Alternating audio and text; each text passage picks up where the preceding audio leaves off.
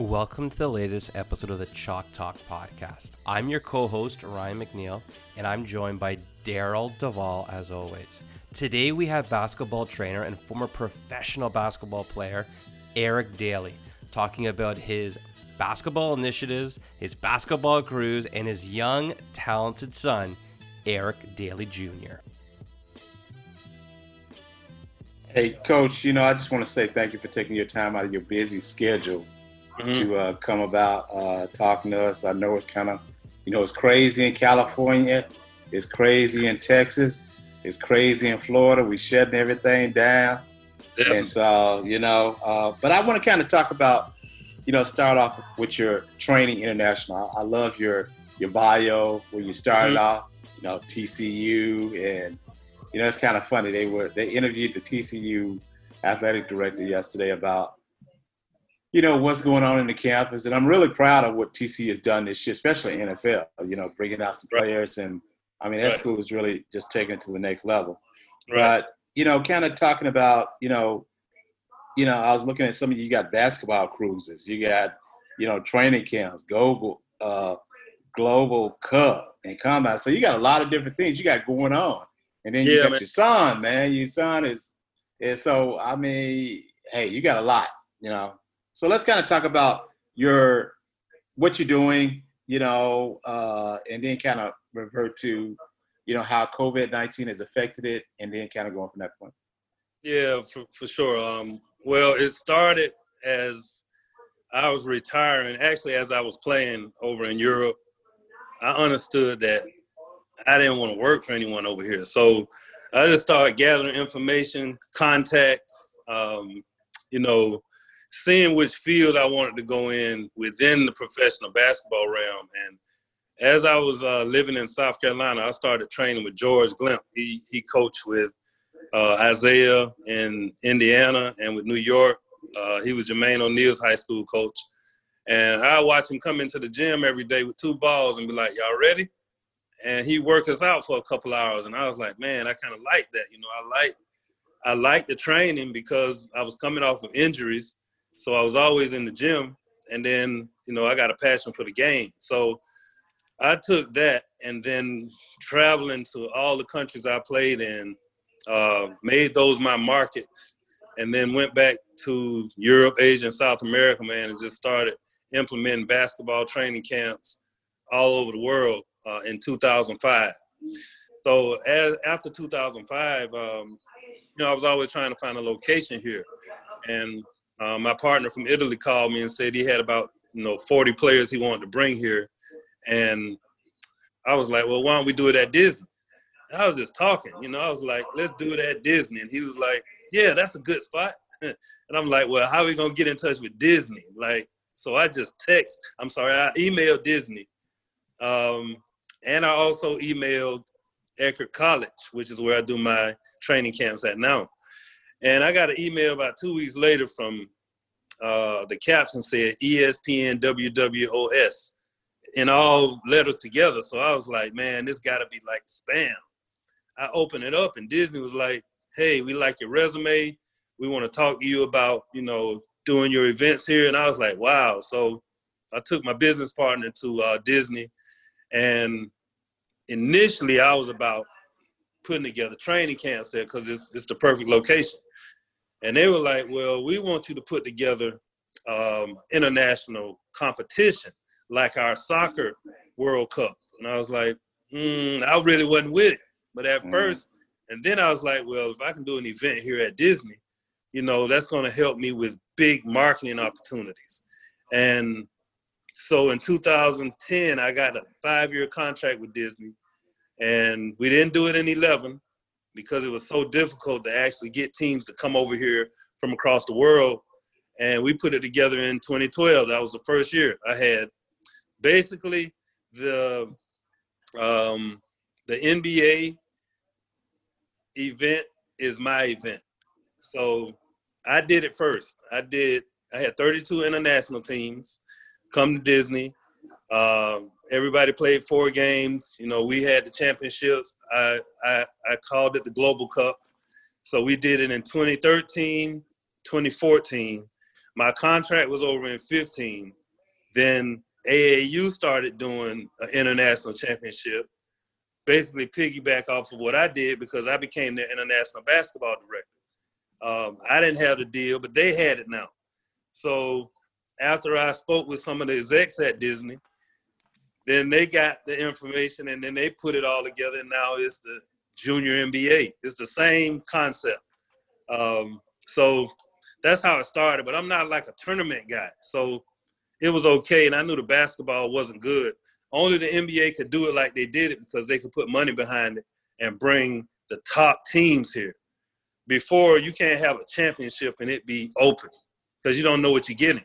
And that's what happened. So I'd have like teams from China losing by 100 points to a Nike team from Dallas. And I'm basketball, man. I was like, that's bad basketball. I can't really have, a team coming all the way across the world and getting blasted. So the vetting process took a lot of money and only the NBA could do it. So now they have it, they're doing it. But that propelled me out into the world, man. So many people knew daily training. And I had so many teams that wanted to come here just for training camp. So in 2014 up until now, I probably bought 20 countries here for training camp. So they'll come here, and then I partner with ELS. So ELS, the English Language Services over at Eckerd College, provide opportunity for a player to learn English. We provide the training. We provide the college opportunities, the exposure. And then I can bring all my guys who are former pro guys and coaches to come in and, implement their expertise to the world, basically. So that's kind of how we got started. And, now my son is grown up in it. He played in the first Global Cup. He was 9 playing in the U12s just because, he was 3 years younger. And he's grown up and he's traveled to these countries and he's seen all of this. And he's also getting, the top consulting in the world from us. And it's paying, big dividends for him now and for other players. Hey, Coach, I have a friend, Pete Strobel. He played basketball at Niagara College in Buffalo. Mm-hmm. He went overseas for about 10 years. Love that experience. He came back to Pittsburgh where his wife grew up, started the Scoring Factory. Now he's back overseas as a coach. For you, you have over 10 years playing overseas. Your son's gained some of that experience now playing overseas at these camps. How has your experiences playing basketball overseas impacted the kind of trainer that you are now today? Oh, man. I'm so far outside the box now because I've had so many different coaches and the styles of play is different in each country. So in Japan, I had the national team coach. In Latvia, I had the Russian national team coach who was my coach. We were Euro Cup team, and he was one of the top coaches in Russia. In Puerto Rico, I had a coach who coached in the Olympics. All of those are different styles of play. Japan may be, a different style than Puerto Rico. Puerto Rico's run and gun. Europe is pass and cut. So when you mix that up with me being an American player, I got so much knowledge. And then I've been in 3 training camps, San Antonio, Orlando, and Dallas. So, I was down there with Greg Popovich. That's a whole different, intellect when it comes to the game. So all of that information, man, I put it all together and mixed it up in the blender. And, man, I got so much knowledge just from traveling the world and playing against these, other countries. Just following up quickly on that one, your son's getting an opportunity to play at these international competitions. How are you finding that experience is helping your son as well? It's kind of similar to what you had, all these different coaches, all these different experiences, styles of play. It kind of it adds to the mix, right? Oh, definitely, man. He's so versatile right now. He's beyond his years. He's 6'8", he's playing at 6'8". He's a forward. He's so much far advanced than I was at 16 because he can go over and play the European style. He can play running gun style here. He's athletic. So he's like an athletic Luka Doncic. You know, he's playing way above the rim. He can shoot the three. You know, he wants to pass the ball. So he's not just out there dribbling, 12, 13 times in one spot and trying to score himself. He gets excited by, feeding the next man. And I think that comes from playing over there, man, because it was just a totally different style of play. But if you look at the NBA now, it's that. They start off with horns. And they ain't running horns in AAU. They're running horns in Europe and in the NBA. So he's so far advanced, man, just from getting all that information and getting it from me as well.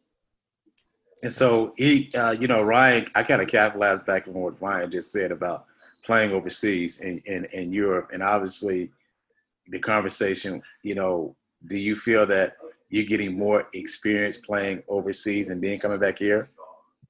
No doubt, man. It's again, if you look at a young player here and the way they play, you might can go look at any mixtape.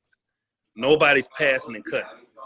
If you look at the NBA, they're passing and cutting, and they got the mixtape involved. So the youth over here don't get that pass and cut on a big realm. Some do, but most don't. When you look at videos, it's one-on-one. When you go over to Europe and you can YouTube EuroLeague, and it's beautiful basketball. It's not, come down, I can jump higher than you. It's, you can't beat the ball down the court 94 feet quicker than I can pass it. So that's what they're doing. They're passing, they're cutting. They're excellent skilled players, not athletic athletes, but they can shoot it. They can handle the ball. Their passing is much better just because they do it every day. And I remember playing in Spain, and we played the U18 national team. We had an all-star team.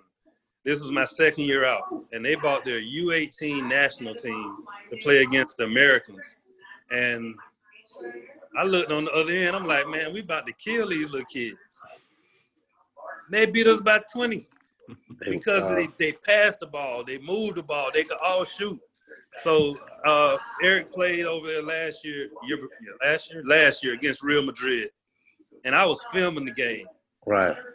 Their spacing was, man, it was high-level spacing. It looked like the shooters were sitting in the stands. Like they were that far out, and there was no way you can get from the lane to the European three-point line to contest the shot. So I'm gonna say this: do you think they're more of they play as a team versus individual? Oh, no doubt. But it's the whole pace and space too, right, Coach? That's right. You have a certain pace, and you're spacing everyone out, and it's tough to defend.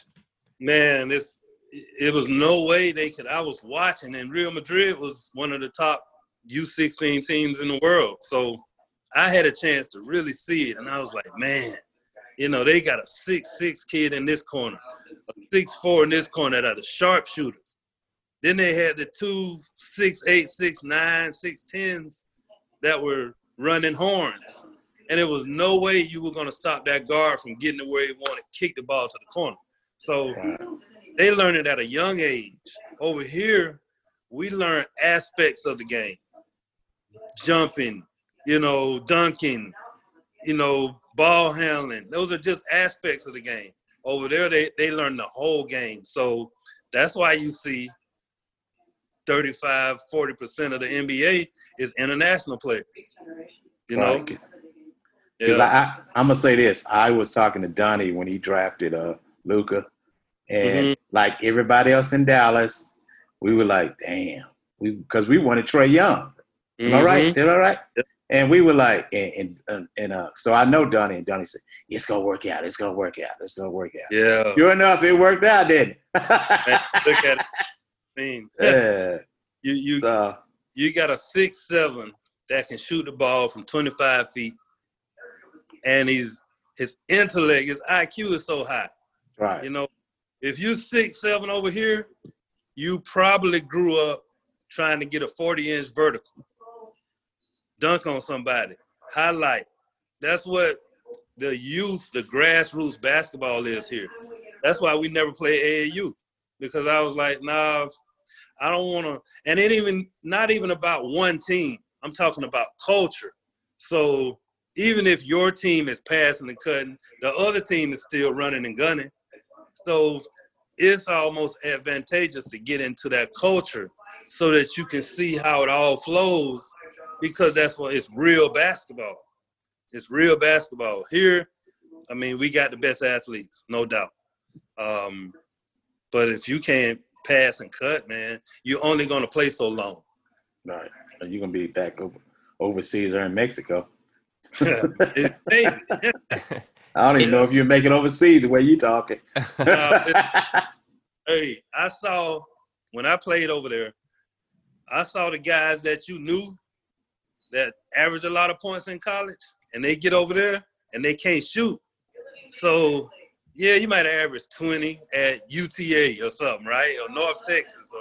But if you couldn't hit the 17 to 20-foot shot, it was nothing, because they played zone and they had 2 7-footers in the lane.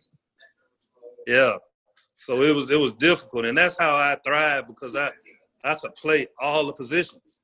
I played at TCU when Kurt Thomas got hurt. I played the 4-5, so I'd be checking Bo Outlaw and those guys, but I would excel because my skill level was so high. You know, I was a guard, but I was strong, so I could go and play on the block. I would bring a big man out, and it was literally formulating my game so that I could play in Europe. Yep. Hey, Coach, question for you. When you're working with young basketball players, how much of your teaching is having them watch game tape of other, like the Real Madrid team or other teams that you're impressed by, or having them sit with you and watching actual live games? Because I feel there's so much learning that can happen by watching other teams, kind of like you were impressed by that Real Madrid team and how they had pace and space. Yeah, I definitely always do that, man. And, you know, now that we got these cell phones, you can go to YouTube and pull it up right away. I always do that. I give them the why. You know, I don't just I don't even use the cones, because you don't use cones in the game. I give them the why. Why are you doing this drill? Okay, then let me show you. Let me show you this. This is how this works, you know. You got to train a player and develop a player at his position by what he's going to do in the game. And that's how I do it. I'm not into all the gimmicks, you know, flip the tire, you know, do a cartwheel, get the cone and pick it up and run around the gym 2 times and then shoot a jump hook from the half court. That's nonsense. You know, it's catch and shoot. It's 1-2 dribble stuff. It's set a screen, roll. And if you can do those things, then you can play for a while. If you can only jump high, run fast, you can play on the EYBL, or you might get to college. But you always see those guys that go to the next level, which may be from high school to college, and then you don't hear about them anymore because their skill set is not taught at a young age, so their foundation is lacking. They don't have that foundation. They just can run fast. They might be good street ball players, you know, but college on to the NBA and Europe, nah, you got to have those concepts. Thank you. So, Coach, I want to kind of play around with you on your basketball cruise. What do you do on the basketball cruise? That's interesting. It's going to be game changer. We just couldn't do it this year because of the COVID. Yeah. All right. After I did Disney, I had all kinds of people wanting to come to me because I had worked with Disney. So they were like, I talked to a guy and he was like, hey, I'm with Royal Caribbean and we have a cruise ship, 4 in the world, that has a full gym on it, full basketball court, like 6 baskets, Jumbotron, and then it sails out of New York, it sails out of Australia, the UK, and China. So the tour from Europe is going to be like my flagship tour because it cruises from the UK to France, to Spain, Portugal, also Belgium and Germany, and then up to the Scandinavian countries, right? So what I'm going to do is give teams an opportunity to go see Europe. No other way, So you're going to be on a 5-star ship. You're going to go up, and I did the cruise. My family went on the cruise. So we're going to do it. It's a 5-star ship. You go up to the 18th floor. That's your gym. 17th floor is your weight room. Of course, they got pools and all that all over the place. And a team will start in the UK. So say you bring a team. Your team will start in the UK. And this is going to be for different ages. So let's start with the elite player, the college graduate, all right? So instead of going to Vegas and hoping that a scout sees you, I'm going to take them to the teams over in Europe. So we'll start in the UK. You'll get there 2 days early, work out for teams in the UK. Now you got a chance to get a job. You got a chance to play in front of the teams. All right, we're going to board the ship. Board the ship. Of course, we'll train. We'll do everything we do. Next morning, you wake up, you're in France. We'll go out into France because you got a 17-hour layover. You'll be in France. That regular passengers can go out and visit and tour and sightsee. The basketball players will go out and go straight to the gym where the B Scouts waiting in France. All right, get back on the ship. You're going to eat 5-star meals, walk around, party, do whatever you want to do. Next morning, you're in Spain doing the same thing. Go out, work out for a team, play a game, 2, whatever. Come back. Next day, you're in Portugal doing the same thing. So that's going to be how I'm formulating it for the pro guys. For college teams, same thing. College team can come over instead of doing that college tour where they may go to Spain and they may stay right in the Spain area. But imagine a college team getting a chance to go there for 8 days, 9 days, and play in the UK, play a game in France, play a game in Spain, play a game in Portugal. All right, and the high school teams all the same. So, I contracted with them, so I got it. And all I got to do now is, pray for this COVID-19 to get over with, and that's going to be like my flagship. I'm going to stop doing a lot of this stuff on land, and I'm taking teams to Europe. So that's going to be – so hopefully next year we'll kick it off. Is that correct? Yeah, okay. Because I went to your website and I saw that on it, and I was like, damn, I thought, because I was trying to find something out of the ordinary that you did, and I thought that was interesting. But everybody does camp, everybody got it. I know. But since I traveled, the one thing that I wanted was I always would be, wandering around the world somewhere, right? I'd be in Tokyo, and I'm like, man, I wish they could see this. Or I'll be in, in Lahti, Finland or something. I wish they can see this. So now I'm setting up that experience so that individual players and teams can come and see the world through basketball. So I have one more question, and then I was going to let Ryan kind of finish it out. Really, 2 more. Social media. How do you deal with your players and educate them on branding themselves? Because, you got the name, image, and likeness getting to hit next year, 2021. And, I'm just kind of curious on, with your kids being in that camp, I know you incorporate that in there. So I just want to get your thoughts. That's a big step because, just dealing with my son, man, it's like, okay, it's simple economics. You can go to college for free or you can go to Australia for 1.2. We know you can do that, right? Right. We know that. So, all right, well, then they came out with the NIL, and I was like, wait a minute. If you can play at a big-time university, got a big marketing firm behind you, and I'm way outside the box thinker anyway. I'm like, man, you might be able to go there and make millions of dollars for 1 year. But think about this. What if you could stay in college and make more money than in the NBA?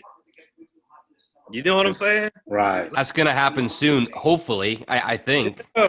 Think about it. Now, what if your first 4 years, I don't know, just say right now, guys are making between $5 and $8 million a year.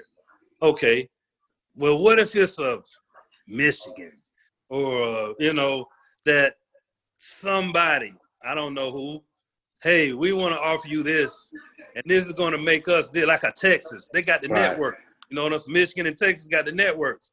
What if you can get into college and play for 4 years and make more money than you can make in the NBA? Zion Williamson could have, if this had been in place for him, he would have made a buttload of money at Duke even, right? That's right. So it's the wild, wild west, because they ain't even going to be able to think all the way. I'm talking about Europe. Come on, man. That's a market too. I know. That's an open market, a big market. That's a whole nother market, So people ain't really thinking like that. They think here. Okay, you're here. Hey, market here. But come on, man. What if you get in China? I say this too. You're a first-round draft pick, right? You're making $8 million a year for 3 years. What if it's a Chinese billionaire that'll give you $50 million to come over for 3 years? What you do? What if it's a Russian? I'm going to China. That's money, man. Think about it now. What if it's a Russian guy that says, hey, I want you to come play for CSKA Moscow. We pay you $50 million for 3 years, tax-free. What you do? You gone.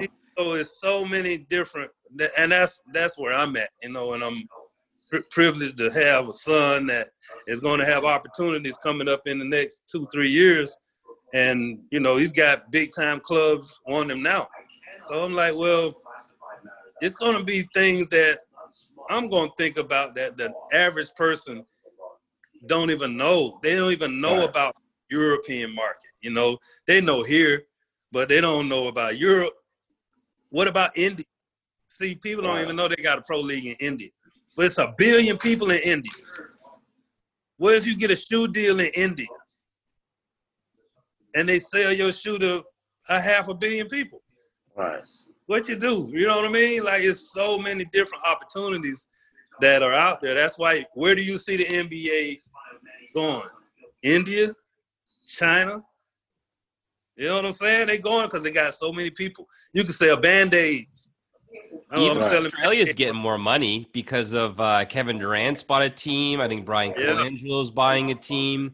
Like, there's more money coming into even Australia, which is a very similar market to Texas or California in that weather-wise. But our winters are their summers. So if the money gets there too, Australia's going to be pretty tempting. But, Coach, I know independent journalists, there's a bunch of people who I look to for business advice and different models. Magic Johnson has done really well as a businessman. You have all these great business ideas. Who are some business mentors that you have, or who are some people that you look up to for their business savvy? I'm going to tell you the first one I looked up to was Master P. Master P. Master P there'll never be another Master P in the rap game. Never. And see, I'm an entrepreneur, so I ain't going to take the bag. You ain't going to be able to buy me. Not like that. It's got to be like some over the top. You ain't going to be able to buy me, so I'm always trying to see how to make the dollar myself where I can cut out the middleman. I represented myself. I played 10 years. I represented myself 7 of those years. So I told you, I don't want to work for nobody. So if you give me $1 million, then you call on my phone saying, hey, what you doing? Nah, I don't want you calling me. I'd rather make 100,000 and have my freedom, right?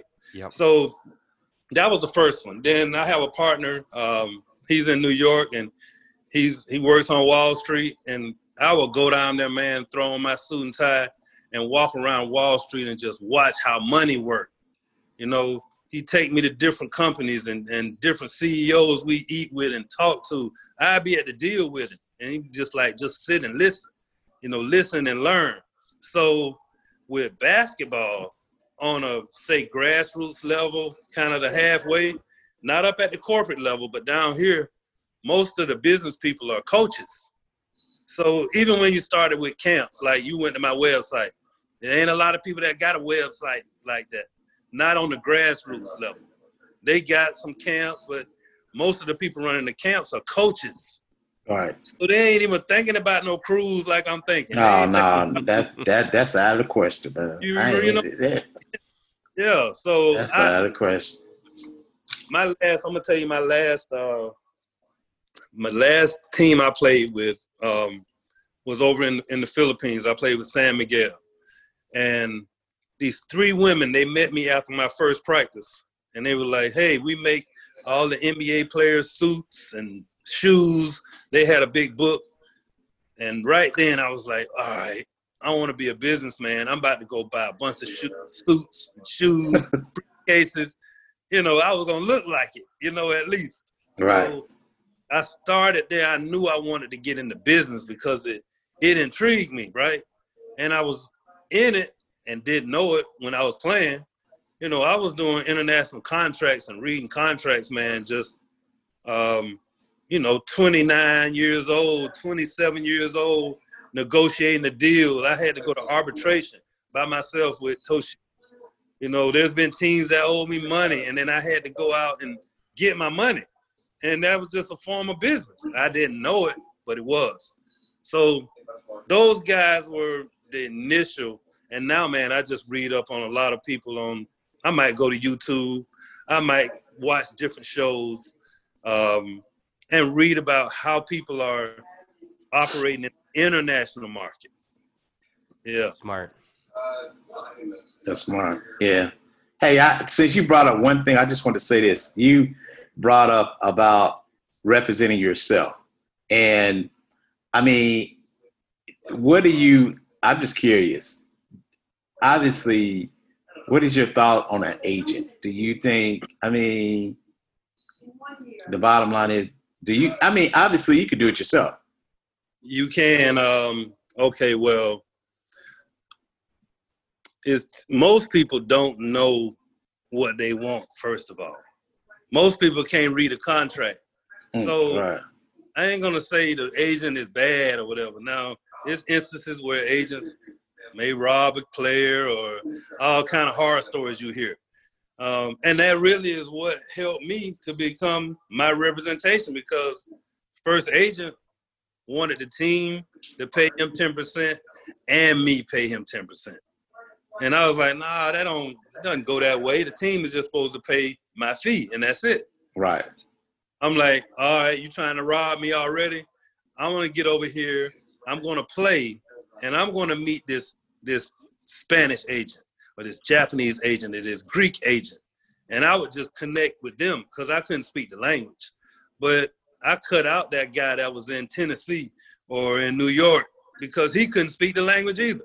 He was just going to the same guy. And I was like, well, I don't need you to talk to him, because when it goes down while I'm in Spain, why am I called way back to New York to handle a situation in Madrid?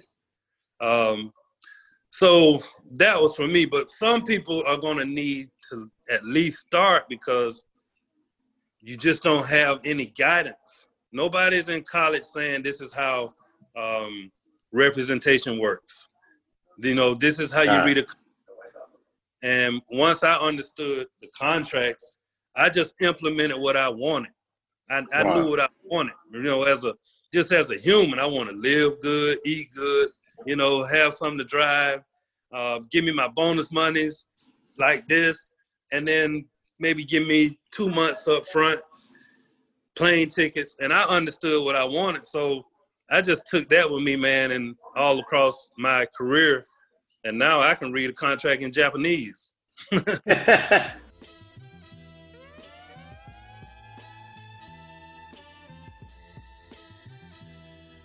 That's a wrap for this episode of the Chalk Talk podcast. If you've gotten this far, I'm assuming you're a fan. Please rate, review, subscribe on iTunes. And as always, thanks for listening.